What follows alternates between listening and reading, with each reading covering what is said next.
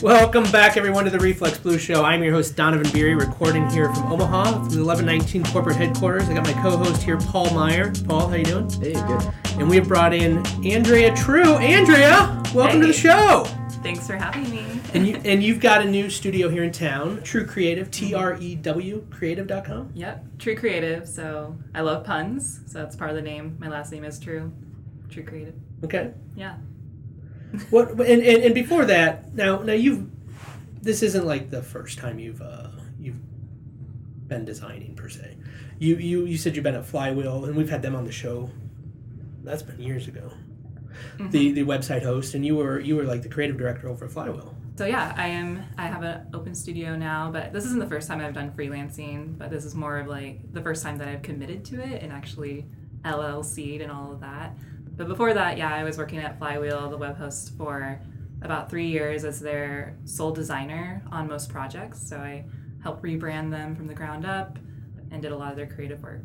So it's pretty good. And it's weird because, we think they're online, so it's like a lot of times, I just immediately think, well, they're just online. What do you have to design for them? Even though most of what we do is websites. Yeah. I just think that, no, that stuff just should be created. But did you ever do some, any non-online stuff for them, or was it all just... Because I saw promotions where they would do, a 28 days of giving, or... Yeah, so we would do a lot of things offline. Actually, for a web host, it was pretty interesting. So we actually employed a photographer that came on staff, and she and I would work together and create all these really crazy cool campaign pieces made out of photography and a lot of really cool graphics, and sprinkle that throughout social media and email headers and all the websites that we would design around that. So we would just kind of try to do things that were very humanized and include people in those imageries and various strange outfits that I would dress them in really cool colors. So. What was the strangest outfit you got? That would probably be the most recent one, where we did a campaign around the conference it's Circle's conference down in Dallas, Texas, and they had a theme that was kind of like a futuristic kind of Daft Punk theme. And so I helped source a lot of different costumes, all in like a silvery metallic kind of sheen, like fabrics, and had about 4 of my coworkers dress up in these outfits that I had tried on the night before to make sure that they looked cool, so I have evidence that they looked good. But yeah, a lot of really cool futuristic kind of gear that they were wearing, and all on like a purple background to make it look kind of futuristic. So yeah. Did they agree that it was cool, or did you get a lot of flack for this? Like if people bring me things and like, hey, why don't you try this on? I'm like, what's this for? There were a couple where, because we actually set up the backdrop kind of in a more open environment in the middle of the office, so which is kind of typical at Flywheel. You all know each other. We all take photos. Like they would take photos in front of one another like that. So it was kind of like this hesitation of like, oh, I look like I'm a disco ball now. Like I'm wearing like this crazy like shimmery hoodie and like just things that are very holographic and iridescent. But I think in the end they all thought that it looked really cool. In the moment, maybe felt a little nervous, but it's kind of cool. We all sacrifice for design, right? Yeah. So Flywheel did a lot of... You said you were there for 3 years? Mm-hmm. Yeah. So they did a lot of growing in that time too. Like, did you get to experience like a lot of that, or like push some of that with the design projects you're working on, or? Yeah, so I was actually their 30th hire about 3.5 years ago. So from there, they've hired nearly 200 people total. So in the process of that, being kind of like the owner of the brand and trying to develop that from the ground up for them, there's a lot of learning curves to kind of adapt to scaling that quickly, especially for a startup in the tech industry like that. So pretty fun and aggressive, but yeah. It's big. I did the other way. I worked for a company that was 200 people, and when I left, there were like 4 of us. That's not as much fun. We're downsizing. Yeah, that's a different type of scaling you don't really want to be involved in. Yeah, no, this one was definitely growing. So it was kind of fun to, every time I would give brand training, to be like, I'm going to use one of you in one of my photo shoots, so be prepared, because we use new employees as models usually. So it's the initiation. Yeah. Here's a disco ball. What size are you? Yeah. Cool. Exactly. All right. Well, since then, I guess both of our experiences, where they were the opposite, they both ended the same, branching out on your own. Yeah. So yeah. So what is the Trew Creative pun, or what is the main thing that you're focusing on here? So mostly I do brand design, and so that's kind of two-parter. It's where I go in and I help rebrand companies. I'm just finishing up one right now that's really exciting. And usually the process lasts about 2 to 3 months. And then after I'm done with that, I kind of continue to do work and try to do things like, do you have an extension of a website that you need done? Do you need some social media materials, marketing strategy, things like that? And one of the more exciting pieces that I didn't really expect is to be able to work with other creatives as well. So I'm able to employ other copywriters. I'm not like a expert in copy, but I can get it there to the point where I can get a copywriter to get their hands on it, and then web development too. So it's just kind of nice to start working with other designers and other developers and copywriters instead of just feeling like I would have been siloed in my own studio. So I understand. You have to have, even if you don't work with people, you have to be, somehow I think you have to branch out and stay connected with other creatives, or yeah, it's hard. You go insane. I have my pug. I just have a pug, and so she and I are best coworkers ever. So, but she's not very good at her job. It's fine. What is her job? To just like sit there and be cute. Okay. Yeah. Because our pug Homer, I mean, he's the mascot, so he's on our door here at the office, but he doesn't even come into the office at all. He's so lazy. Yeah. He's old. He doesn't. Yeah, he probably would. Pugs too. Yeah, he probably would come in, but he's over it. Yeah, he's over it. Actually, he would just sit by the door, like, we're going to go outside now. So he's not an office dog. Yeah. So, get it.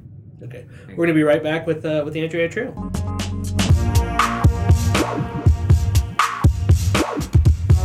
So Andrea, you're blowing up all over my social media because you've been going on like a speaking tour. Yeah. You've got a couple talks. You've got one on some sort of stop motion, and I saw somebody you just gave that at Meet the Pros, which was here last month. Mm-hmm. Yeah. And I saw someone even did some stop motion and tweeted it out that, hey, I'm starting to do this. Yeah, so I actually really love stop motion, and I use it for some of my personal branded elements, and I've done it for a lot of campaign pieces for when I worked in agency and also at Flywheel. So what I've done is I partnered up with Kimberly Bailey. She runs Kimberly W Photography here in Omaha, and she and I are going to be giving a workshop at the end of the month at Alt Summit in Palm Springs. So we have about 100 people that have registered for it, so we're really excited to go there and teach them how to do stop motion photography using your iPhone or Android or whatever you have. So I don't know why you'd want to go to Palm Springs after the snow's still on the ground here in Omaha, and the snow is never leaving the ground. Never.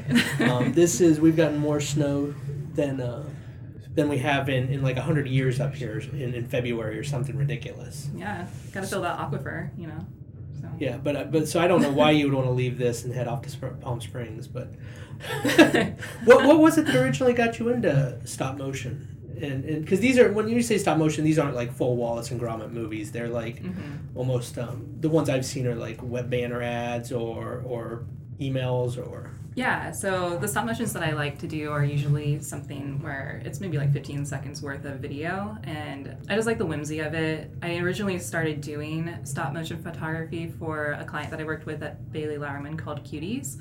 And so it was just kind of an experimental kind of phase for me where I wanted to try something that matched their brand. It's very vibrant, very colorful and fun.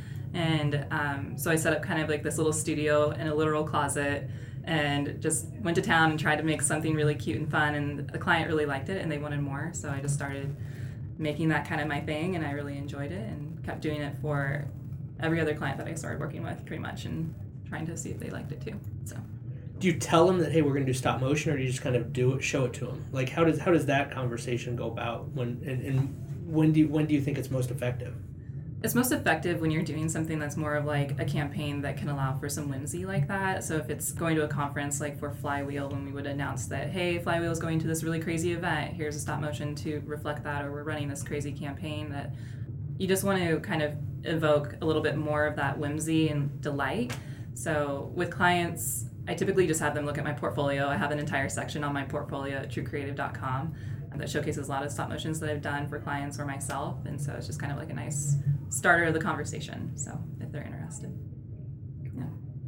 So besides the stop motion, you had a few other talks that you were giving as well on another tour? Yeah, all the tours.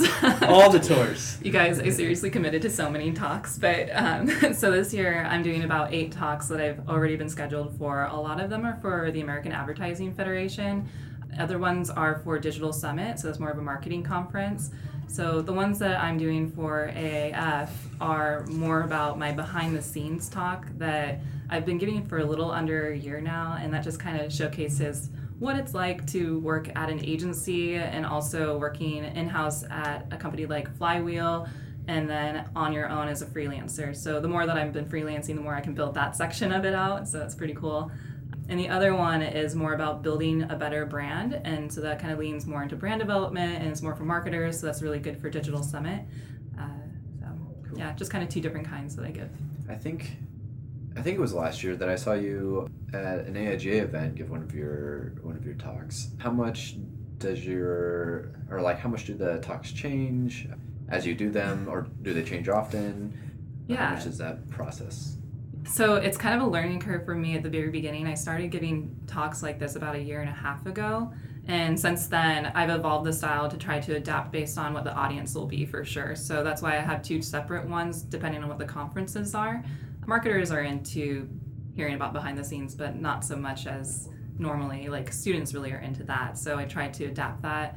And then if I have any new information, like as I've been building out the freelance side of that behind the scenes talk, I've been giving a little bit more breadth and insight onto what I've learned, as I've been growing my own business, so that other people can kind of have a takeaway if they want to start their own business too. Oh, cool. The goal is, Paul, to give the same talk as many times as you can. Because Yeah. it's a lot of work. It's a lot of work. Never change. And when you say you sign up for a lot of talks, which is like 8, I'm like, that's what Draplin does on Tuesday alone. Yes. That guy. Yeah, I've seen his talk. It's very good. And I've seen him twice. Yeah, and it was the same talk. But I've seen that he's adapted it a little bit too here and there. So I kinda took note. It's like if you watch a stand-up comedian, the good ones will give the same show, and then if you see them about a year later, it's kind of rotated through to a new one. Yeah. But you can't change the whole show in one week. No, and that's part of the beauty of it is once you get something down, like as far as a presentation, if anybody's interested in doing any kind of speaking tour, it's nice to kind of get one solid presentation down and kind of make little tweaks here and there depending on what the audience is. So you feel more polished every time. yeah, and more personalized too, so it's not just like the same old like every time. That's boring. So And part of it is you can tell if someone enjoys giving a talk, and if they're bored with it, why would you want to listen to it? exactly. Yeah. So, keeping it fun. Yeah. Yeah. So when you're giving these talks and stuff, what about the poor pug? By the way, what's the pug's name? I think I've met one of what? Her name is Leela. Yeah. Leela. I think is she older? Yeah, she's about 9 years old. I think I've met Leela. It's been a few years. I think we met at something or another. Yeah, she may remember you. So. Pugs act like they always remember you. I don't know if they remember. I don't know if my pug knows me, but he acts like he does. Yeah. They've never met a stranger. They're a great dog. Yep. Is Leela okay with this travel schedule? I think she actually has a better time when I'm gone than when I'm here, because what I'll have happen is I have a couple of friends that I have on call, and they'll come over and they'll kind of like house sit and dog sit at the same time depending on how long I'm gone, or they'll just take Leela and check on her from time to time. But they always say that if they check on her and I've left her alone at home, she's had like a little pug pillow party. She gets really into the pillows and likes to throw them on the ground and make like a fort and make a mess with the pillows. That's about it. Otherwise, she's really good. So Yeah. That all sounds right. yeah. but no, she's pretty good, and I wanted to get more pugs. I like Pug Partners in Nebraska. That's one of the things that you and I used to be involved in. Yeah. But I don't know. I feel like maybe just one is enough for now. So We had a second one for a while, and he's not with us. He's not. I don't know. He's moved on, I guess. Yeah. I don't know what the proper way to say these things are. Yeah. But we're good with just the one at the time being. He's kind of selfish in that way. He visits the neighbors' dogs. They visit him, but Yeah.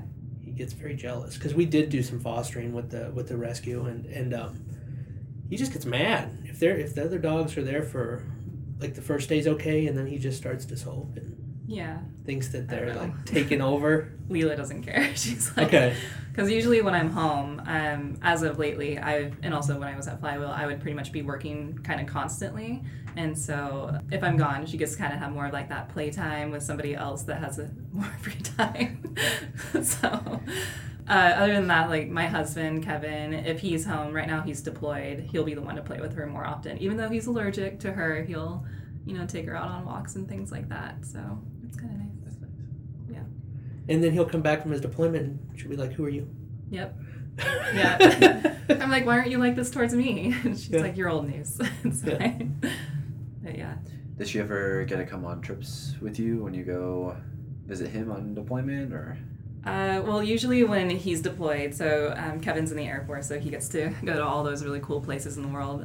It's really hard to travel with her when you're flying, so I'll leave her here. But yeah, usually he's like deployed. I swear he's just on islands all the time. So he's in Japan right now, and last time he was in Greece on the island of Crete. So I got to be able to visit him both times. So that's kind of fun to be able to, have the perk of a pilot as a husband. And Those travel. aren't bad locations either. No. Because I know some people who get to travel a lot, but they don't say, "Oh, we have to go to the island again." It's always something it's like an eye roll. Oh. it's always like a bad location where you're like, "What?" And they're like, "Well, that's where the company is." And you're like, "Oh." Yeah, I think we've gotten lucky. So it's been pretty nice to be able to, using my freelance right now too, like being able to work remotely as much as possible. I did that while I was in Japan too. That was about 3 weeks ago, where I worked remotely for about 2.5 weeks. So, the internet is a little janky some places, but you kind of do with what you got. So. Do you find the traveling keeps you kind of like inspired and kind of fuels that kind of creativity, or do you think it is more distracting in your freelance work, or is there like a thin line in there? Yeah, I think it's a little bit of a thin line, because depending where I'm at and depending on, the day, if I know that I have like a client deadline, then it's kind of distracting to have that in the back of your head, and you're trying to enjoy the sights and eat all the sushi if you're in Japan, and you're like, I just really got to get back to the hotel and start doing some of that work. But what I like to do is prep my clients beforehand and let them know that I'm going to be gone, so there might be a little bit of a delay in some of the communications. So it helps set that up so that I can take a little bit of a mental break, which I think is important for anybody, whether or not they're freelancing or just kind of like in a day job here and there. So. Yeah, you have to. I'm assuming the travel also gives you a lot of inspiration for different items, like different even thought processes. What can we bring into even a stop motion? You probably see things that you wouldn't if you just hung around the 18 years of winter that we're having now. Going into the 19th year. Yeah.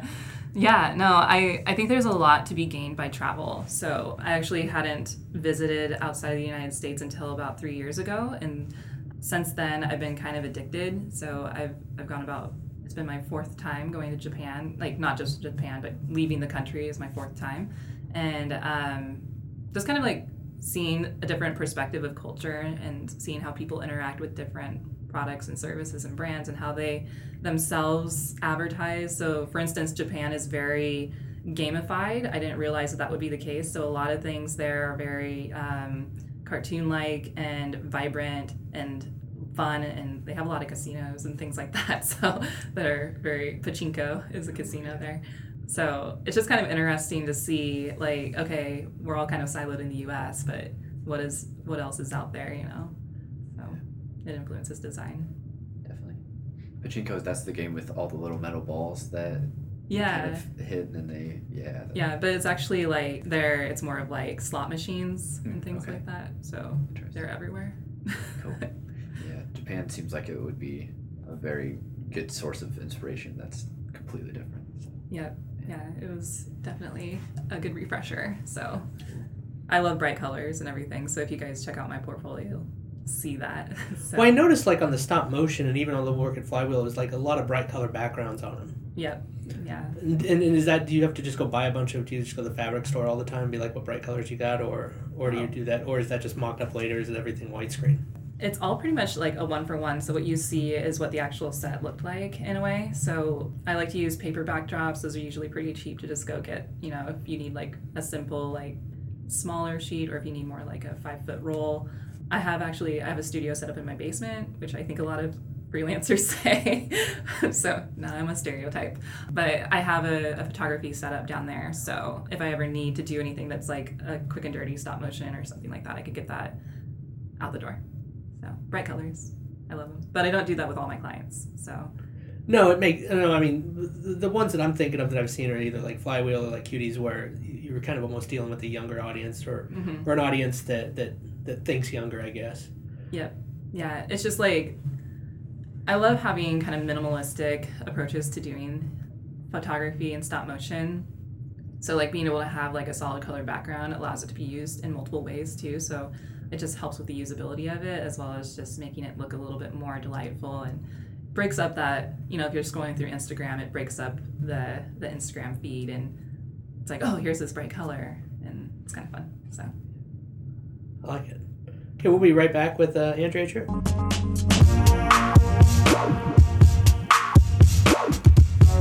All right, well, Andrea, it's been great to have you on the show, and best in the future. What's the hot thing that the Trew Creative is working on right now? The hot thing that's melting all the snow. Yeah. So for the last 3 months, I've been working on this really cool project for this company that's a startup called Memory Stitch. They're located here in Omaha. They're fairly unknown, I'm assuming, but soon to be one of the top t-shirt quilt companies, hopefully in the world. Does that mean that they make like quilts out of old t-shirts that you send them? Yeah, so it's really cool because it's like, having that tidying up kind of whole theme that's going on now lately, and trying to clear out your closets and taking your old t-shirts so you can turn those into something that you'll use and cherish for years to come, instead of just having that stuck in your closet and gathering dust, or you're not sure what to do with them, or donating. Yeah. And I'm assuming that that business, t-shirt quilt company, sounds like you can combine that with your love of puns. Yes. Like I'm assuming you can sell them on. You could write all the copy, some sort of puns. Yeah. Top to bottom. Well, to be fair, when I got there, they had a mission statement that had already been working they said it was stitching together your stories. So I was like, there's some playground here where there'll probably be a little bit more okay with me saying like, here, we should use this pun for a headline, but I don't know. We'll see what my copywriter says. Yeah. Why do copywriters hate puns all the time? Puns and exclamation marks. You have a limit, so. I don't know what the limit is. Something. Yeah. So I'll be announcing that fairly soon. So at the beginning of April is when we're going to be finishing that up. And so it's a pretty exciting time, just kind of nurture the growth of that company and be involved. I feel like I'm part of the team, so it's been kind of nice. And that was a rebrand project? Yeah, cool. Yeah, so a total rebrand, and so it's been a really great exercise walking them through my process, kind of similar to those talks that I give on building a better brand and what I did for Flywheel. So it's been fun to try to do that in real life again. Okay. Do you have a name for the process, or is it just? A rebranding process. So. Oh, I didn't know if you had branded your rebranding process yet. No, but that's a good idea. That's the next step. Something TM. You come up with a process, then you can charge like 25% more, and then you brand your process with a name, and then you charge like another 25% more. I like the way you're thinking. I'm just making this off the top of my head, but I think that's how it works. I mean, I'm okay with making more money, so yeah. Just kidding. But yeah, no. And then you call it a process and say you're from Canada, and then you charge even more. A process. Yeah. My process. That's how it works. Those are the steps of making more cash. I'll keep that in mind. I have no basis for this. Well, give it a try, I guess. We'll give it, yeah. Well, that way we're not starving artists. So. That's right. All right. Well, thank you much. It's TrewCreative.com, and we'll be back in a couple weeks. Thanks. The Reflex Blues Show with Donovan Beery is hosted at 36point.com. Music by Dust Lab.